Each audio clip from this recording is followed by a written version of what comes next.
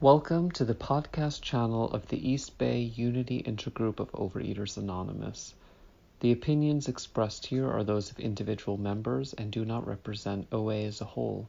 For more information about our intergroup, please visit our website at eastbayoa.org. All right. Hi, everybody. I'm Bill. I'm a compulsive eater. Um, Even in Zoom, I still get anxious when I chair a meeting. Not nearly the amount of anxiety I used to experience when I chaired meetings, but a little bit. And as I've stuck around these programs, I've come to learn that that's actually normal. It's normal to be anxious when you're doing public speaking, and I always thought that if you were anxious, you were kind of defective. And that is definitely not true. Um, Welcome to any newcomers. I personally, I want to say that I'm a volume eater. I like big rather than good. Um, Part of my food plan is I like hash brown potatoes. And so once a week, I go to the grocery store and pick up a 32 ounce bag of hash browns and a 32 ounce bag of diced potatoes. I like the hash browns better, but I kind of get weird if I eat the same thing all the time. So I kind of split it up. So I went a few weeks ago to the store and looked for my favorites. And they had the 32 ounce diced ones, but I didn't see any of the hash browns. But then I looked around and there was the store brand and they had a bag, a counter below. I said, well, that solves the problem. And then I looked at the bag and it was 30 ounces instead of 32. And I had this big decision to make. Am I going to go with my favorite and a little less of it? Or am I going to go with two of the diced? And naturally, I went for two of the diced because that extra 1 ounce of hash brown potatoes is so important to my happiness, or at least that's how I feel. I mean, that's how my disease responds, and that's probably not normal, but it's not compulsive eating to either. I still eat quite properly. I stick with my food plan, and I've done so for several years. I will give you my numbers before I start. I came into OA and I went to two meetings in 1986, but they didn't do anything for me. And then I came back in 1990 because I was pretty beaten. And I've been coming to OA on a regular basis ever since. And I've maintained a 50-pound weight loss for most of that time. And my current string of back-to-back abstinence began on September 1st, 2008. So that's over 12 years with only eating meals and not eating between, no snack food and no sugar, and the longer I've done it, the easier it's gotten, and I'm a big fan of, I tell people that I don't eat everything I want to eat, but everything I eat is something I want to eat. I don't believe in punitive. Well, myself, I don't think a punitive food plan would work for me. So, and this one does. And I will say that what it was like. I grew up in the Midwest in the 50s and 60s. It was your basic Midwest household. I had a mom who yelled a lot and an absentee father who lived at home. And, it was a cold family in a certain regard. My parents both had a little streak of meanness to them. It would very rarely manifest itself, but when it did, it really stung, and I still bear the scars of some of the things that were said and done. But for the most part, we were certainly well provided for. I'm grateful for that. They scrimped and staved and forgoed a lot of things in order to put me and my two sisters through Catholic schools, and I'm eternally grateful for that. But it was kind of like we were important to them at Christmas and on our birthdays.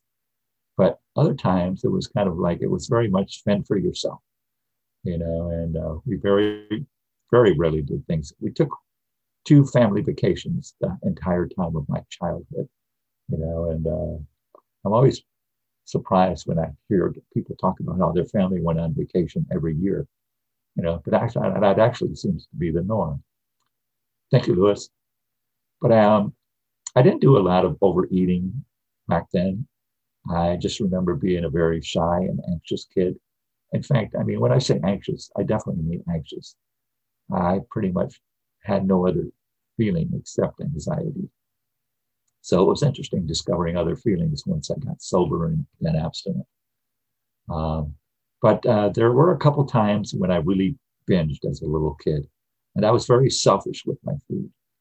I once went to the movies with my older sister.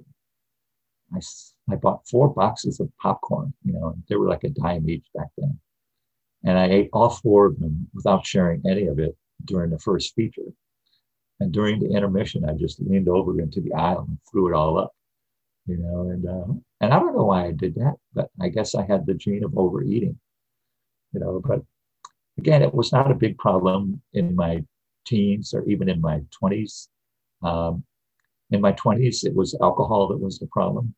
I drank like a maniac. I drank my way out of the University of Notre Dame back in 1970, and I hitchhiked out to the Bay Area, and I've been here ever since. Amazingly, that's 51 years now. I can't believe it. But it was what I had to do. It was like booze decided what I was going to do during the day, and after I got sober, food decided what I was going to do. Not as much, but somewhat. But anyway, I drank and did drugs throughout the 70s. I ate once in a while, but when you do a lot of cocaine, you don't focus a lot on food, believe me. And so I ended up getting into a lot of trouble. I always think the third tradition is only requirement for membership is a desire to get out of trouble. And then I went to AA back in 1981, and I got sober in 1982, and I proceeded to gain 70 pounds my first 2 years clean and sober. And that was a lot of narcotics, because that's what food was for me. It was a narcotic. It just kind of kept me from feeling anything. Like I said, anxiety was my only emotion prior to getting sober. And once I got sober, anger, envy, self-pity, and self-loathing, kind of started to manifest itself. And the food kept it at bay, but it 70 pounds in 2 years is a lot. And I just kind of, but I fought it for 6 years, and I made no progress, doing something for 6 years and making no progress. It's very frustrating, but I just thought I could do it by myself, just like I thought I could stop drinking by myself, and I couldn't. I'll tell one food story, and then I'll get to getting abstinent. But when I got sober, I discovered mochas, and I would take them with me to a meeting, and I would drink them one during the meeting. But my favorite part of the mocha was the whipped cream, and that was always gone first, which was very frustrating. So I solved that problem by stopping at the grocery store and picking up a can of Reddi-wip and taking it with me along with the mocha to the meeting. And then when the whipped cream was gone, I would just pull out the can of whipped cream and spray it and drink it. And I thought, yeah, you're a pretty clever guy, and that'll put on a lot of weight, is going through a can of whipped cream every 2 days. That's quite caloric. And one time I was doing it, and I was very self-conscious about it. So at AA meetings, there's a lot of clapping. So it always timed my spray with the clapping, so somebody would say, oh, it's my anniversary, and people would applaud and whip up my whipped cream and put it in the mocha and then put it back. And one time, everybody started to applaud, and I whipped it out, and then everybody stopped applauding quickly, and I was caught, and the woman in front of me looked around and turned around and looked at me and said to the person sitting next to her, he's got a problem, and I had a problem, and I couldn't solve it. So in 1990, I started coming to Overeaters Anonymous on a regular basis. Thank you, Louis. And I was astonished at how quickly I took to it. I thought I would really resist it because, being an overeater is hard on your grandiosity, and it was hard on mine. But I liked it, and it worked for me. And I remember, and I developed almost my entire program just listening to what other people had to say. I heard somebody say that her higher power was not only a loving God, but an only loving God.